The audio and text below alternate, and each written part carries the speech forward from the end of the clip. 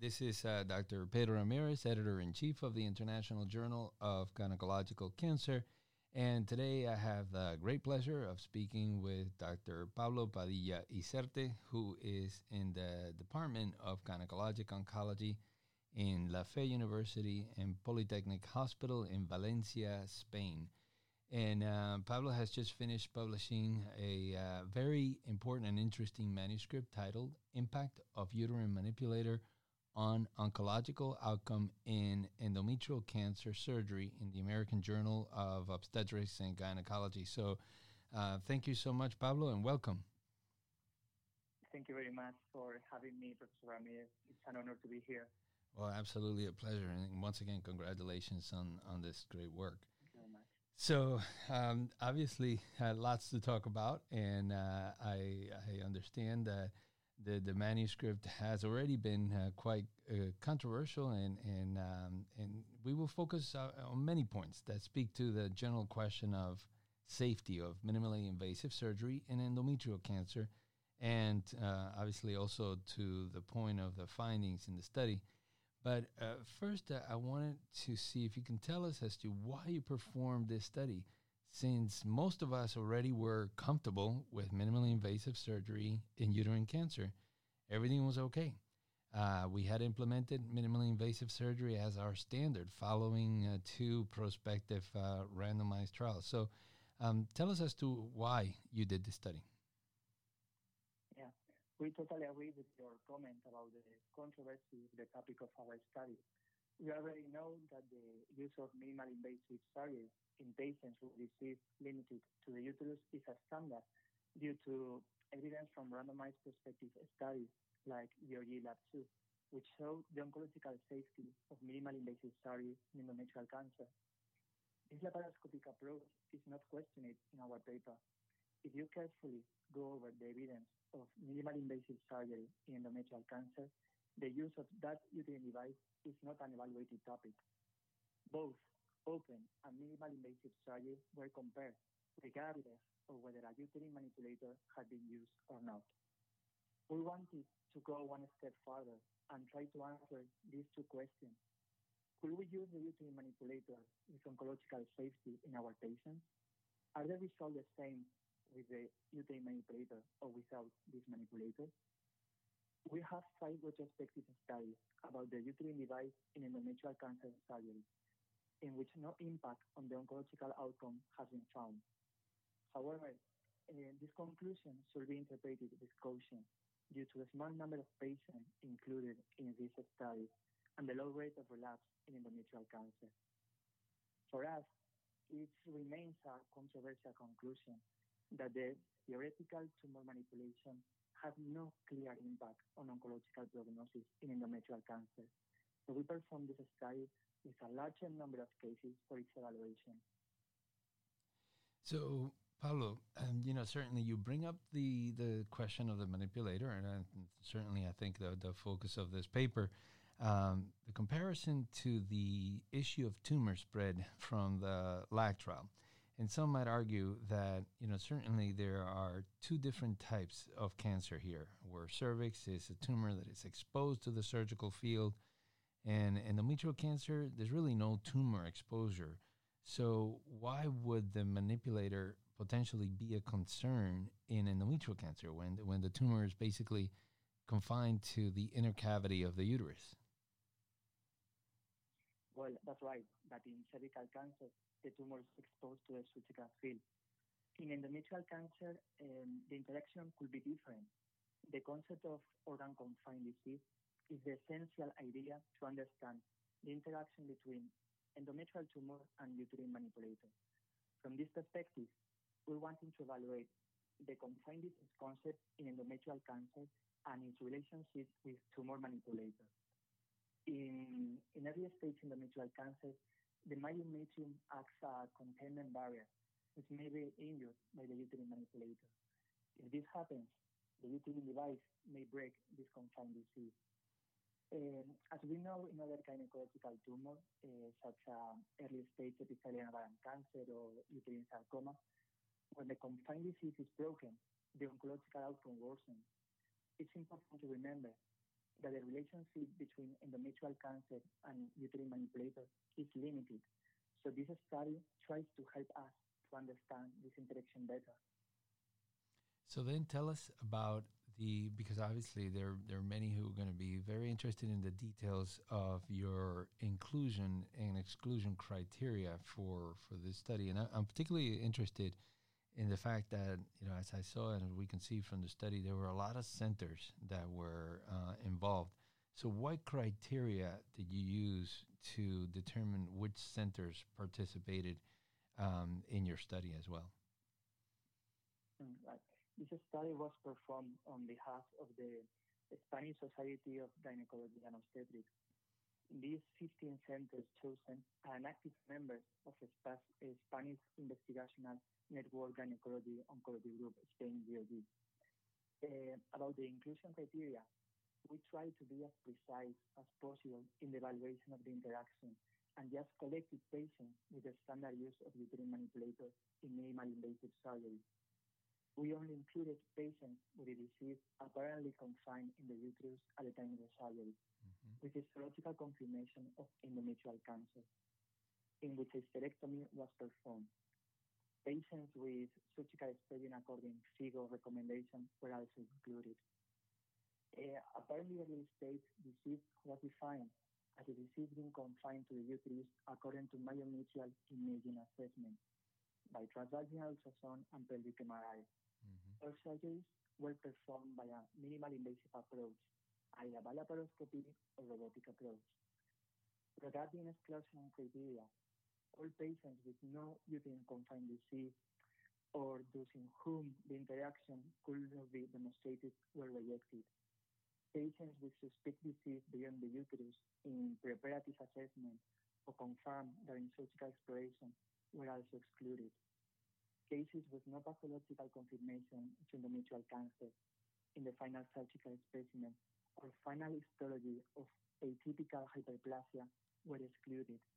Patients with open surgery and conversion to laparotomy or only vaginal hysterectomy were not included either. To sum up, this study was performed in patients with suspect endometrial cancer confined in the uterus at the time of the surgery, with or without use of uterine manipulators by minimal invasive surgery. And tell us about the centers. Why did you choose these 15 centers, or what were the criteria to actually select these centers? Yeah, we choose about the selection criteria and active members of Spain GOG. Okay. So now, what were the main findings of the study? Does the uterine manipulator really make a difference when performing endometrial cancer surgery? Yeah.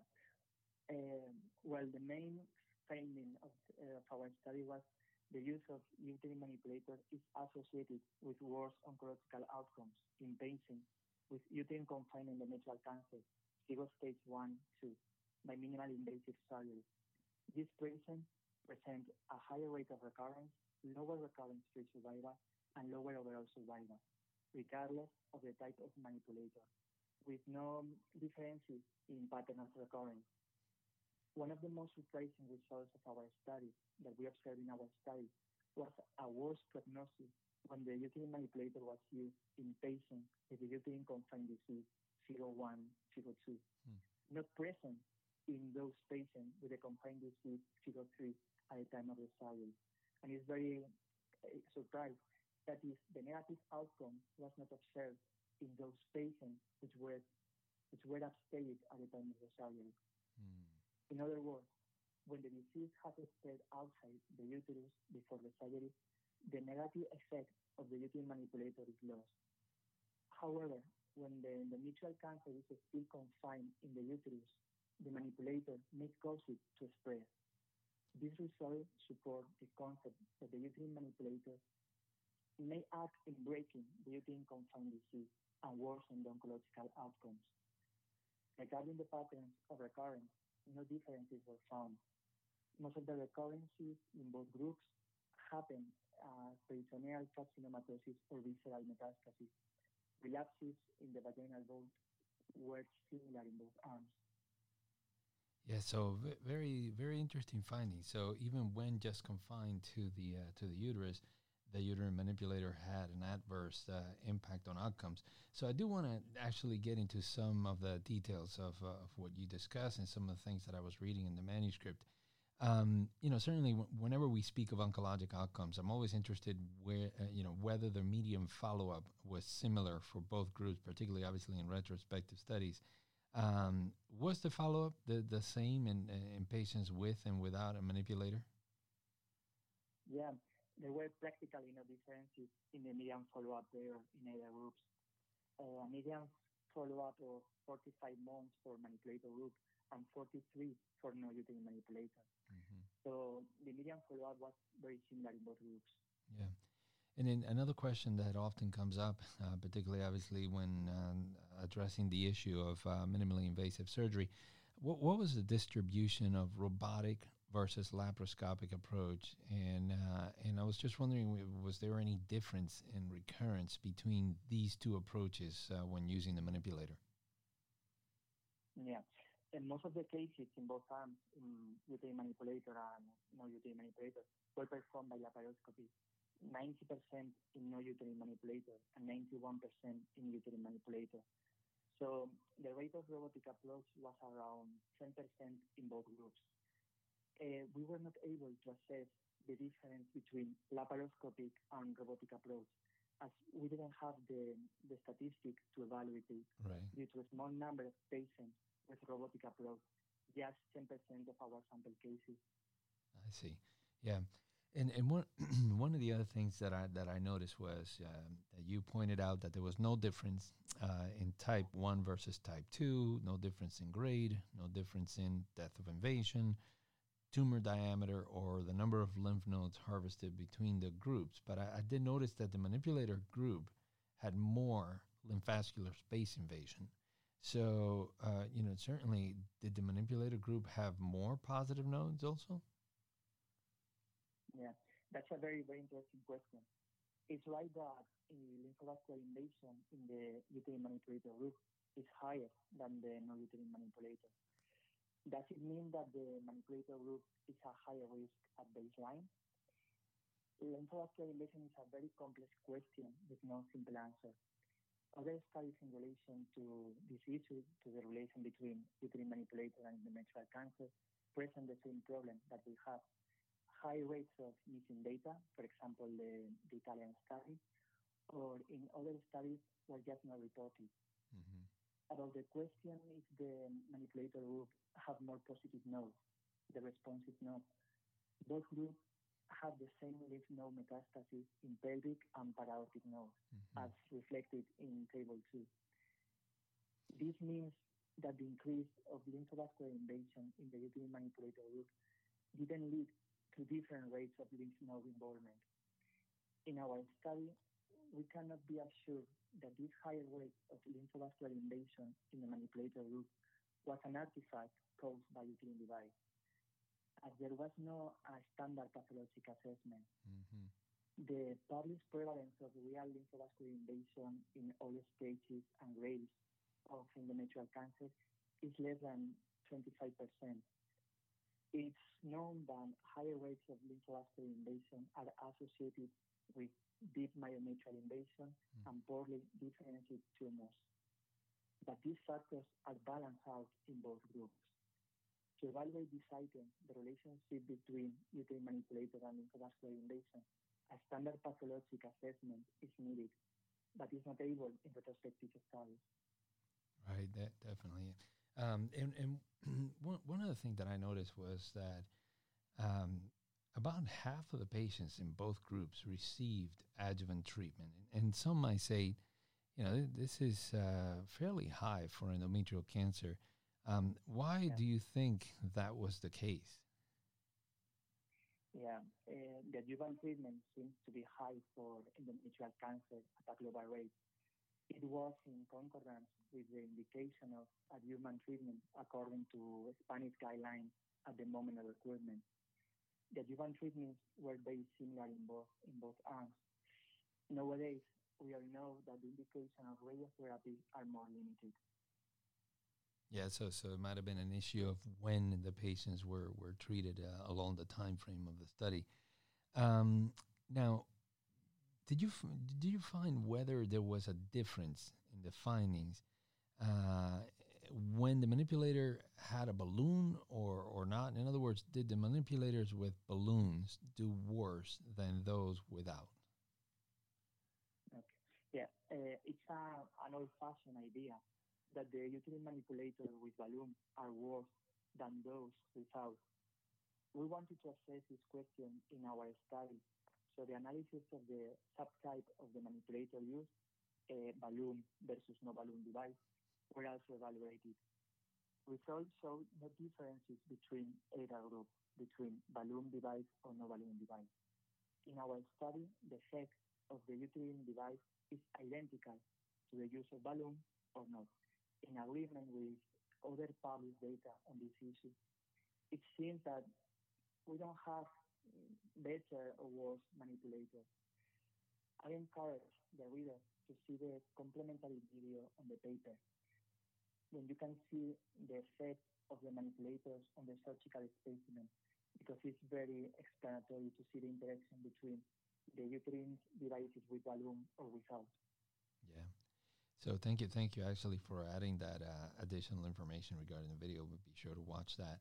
Now, you mentioned that the recurrence rate was higher in patients where the manipulator was used, and I found really interesting that the rate of carcinomatosis, I believe you mentioned it exceeded 35%, and this is obviously extraordinary.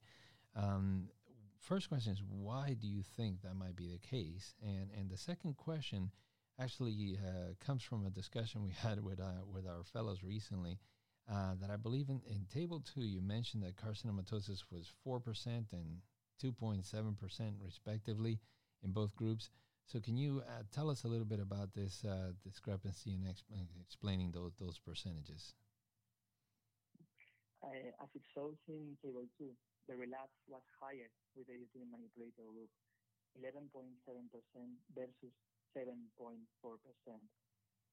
In inserted group, 21 patients out of 205 had a carcinomatosis recurrence. In the non-manipulator group, 25 patients out of 67. So we have around 55% of peritoneal carcinomatosis relapse in both arms. It might be surprising, we know, but it has an explanation. It seems to be related to the higher incidence of high-grade histology in our group. It's important to remember that about 23% of the samples in both groups were type 2 histology. The current data doesn't support the usual idea, which is the most common site of recurrence in early stage endometrial cancer with all histology is the vagina. A higher vaginal recurrence was observed when the patient was selected by histology, as shown in a great percentage of the studies, for example, PORTED 1. This trial only recruit patients with a stage 1 endometrial cancer, either grade 1, grade 2, or grade 3, 018. The locoregional recurrence rates were higher than distant metastases, but these results are not comparable to our study due to different patient selection criteria. About the discrepancy in table 2, the percentages are correct. No statistical differences were found with a p-value of 0.12. It may show a trending to a greater distant relapse with the use of uterine manipulator. However, we are not able to demonstrate this with our data.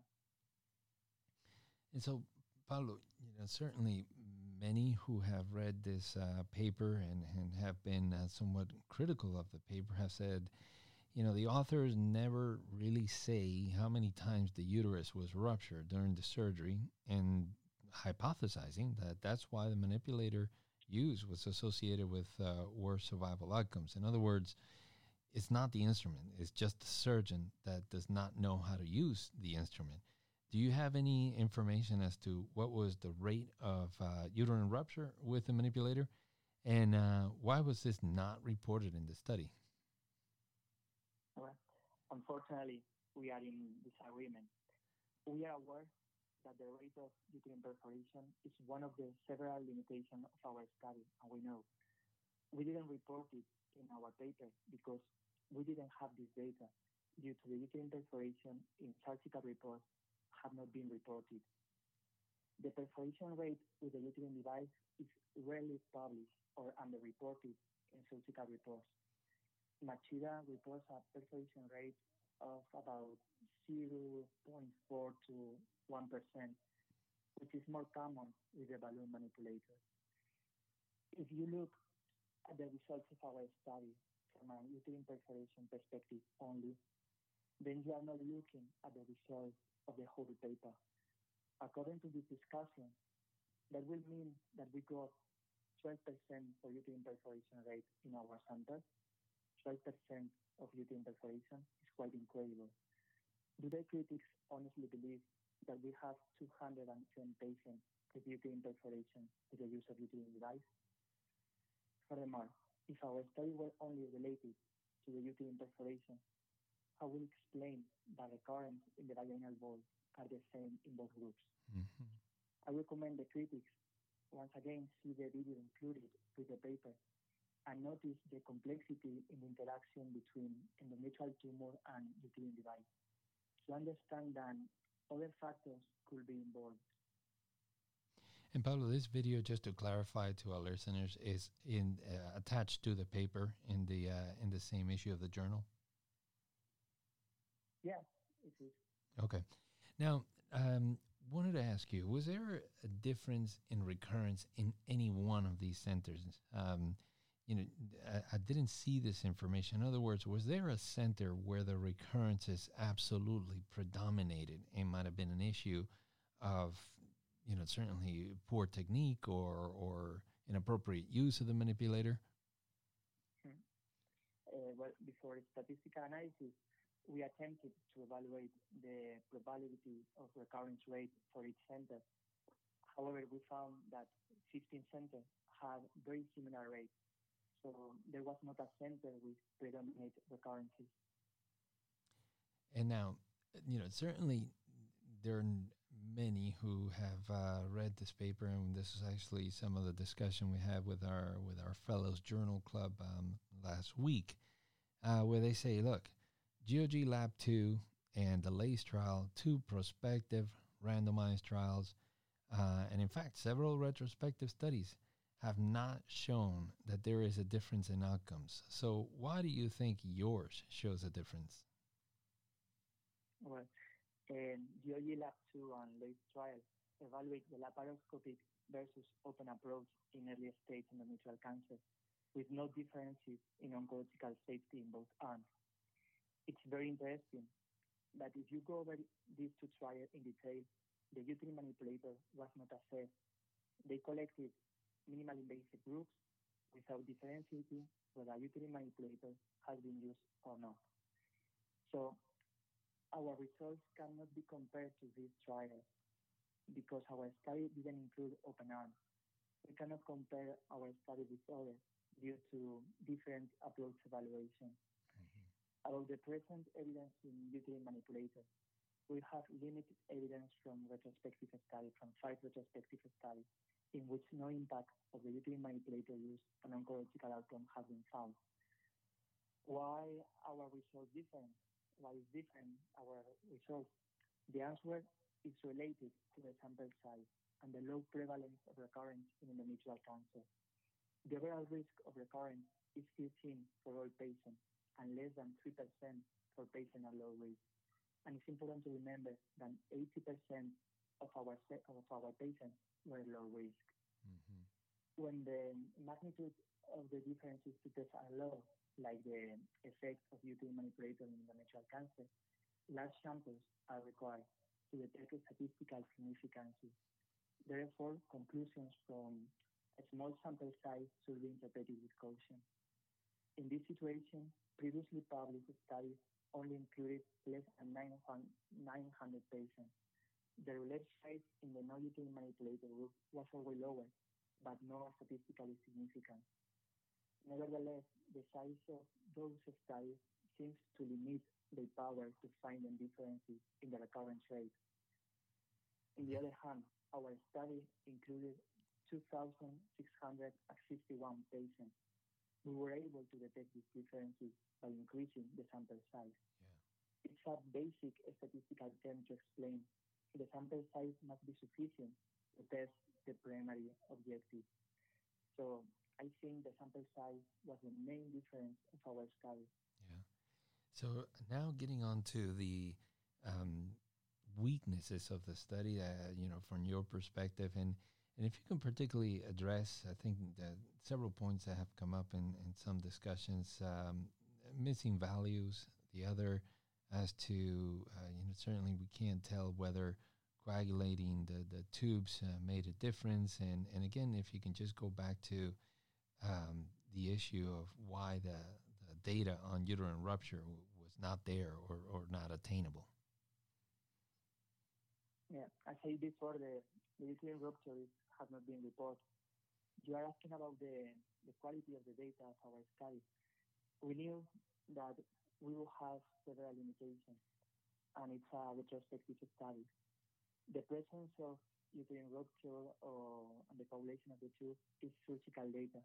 We must be reflected in the surgical report. We were not able to use this because it was not reported during surgery, and we didn't have the opportunity to collect this data. As I'm sure it will have increased the quality of the results. These items, the uterine perforation and the coagulation of the tubes, have not been taken into account or reported in previous studies about uterine manipulator. To be honest, I think it's one of the greatest limitations of our study, and we wish we have this information also. Yeah. So now, some of the some discussions have led around the topic of, well, perhaps one should stop using manipulators in the setting of high-risk disease, and maybe we can keep using it in the setting of low-risk disease. Is that a fair assumption based on the results of these studies? Yeah, it's a very, very tricky question.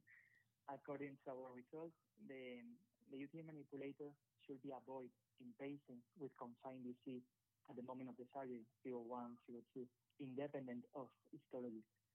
About the question if the uterine use is safe in low-risk endometrial cancer, we just have to say about 80% of our samples were low-risk patients, and the result suggests that it has an impact on oncological outcomes. Also, you ask if it is safe in low-risk histology. Well, we don't have the statistical power to separate by type of histology. It's also important to remember the discrepancy that exists between the pre-surgical histology and the final histology, with upgrading rates report about 7 to 50%. That supports the fact that the preoperative tumor rate doesn't reliably predict the final histologic rate, mainly in the cases with grade 1 or grade 2. For this reason, it seems incorrect to use or not the uterine manipulator based on the previous histology. So now, Pablo, one last question, and obviously many are wondering with regards to what do we do with this data. So first question is of this last discussion is, will you and all the institutions involved in this study stop using the uterine manipulator? You certainly you mentioned a prospective study, and some might say, well, low likelihood of that happening, or if conducted, we won't have the results until several years from now. So in other words, final question, what do we do with this data? Should this study modify at all our practice? Did it modify your practice? Right. Common sense is the best gift we can give our patients. Current evidence is questioning the safety of the use of uterine manipulator in gynecological cancer. For example, the SACRED trial in cervical cancer and in endometrial cancer, our own paper. It's a personal choice to use or not the uterine manipulator. But if there are oncological doubts about the use of the manipulator, and we have the alternative to perform the same procedure without, I personally have no doubt what should be done.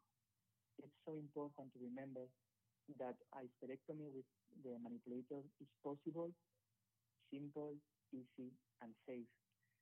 None of the data published to date have demonstrated that a uterine device reduces surgical complications. It's only to adapt your surgical skills to a new situation, as a new challenge to do your best. I hope people begin thinking about if we have enough evidence to use the uterine manipulator safely, especially when other possibilities exist to perform the same type of surgery. So if I were to go to your operating room next week, will I see you using a uterine manipulator or not? No, absolutely not. All right. Well, Pablo, listen, it's been a great pleasure speaking with you, and again, congratulations on this study and your publication, and thank you for your time. Thank you very much. I'm sure that talks about uterine manipulator will continue, but thank you very much, Catherine. Absolutely, thank you.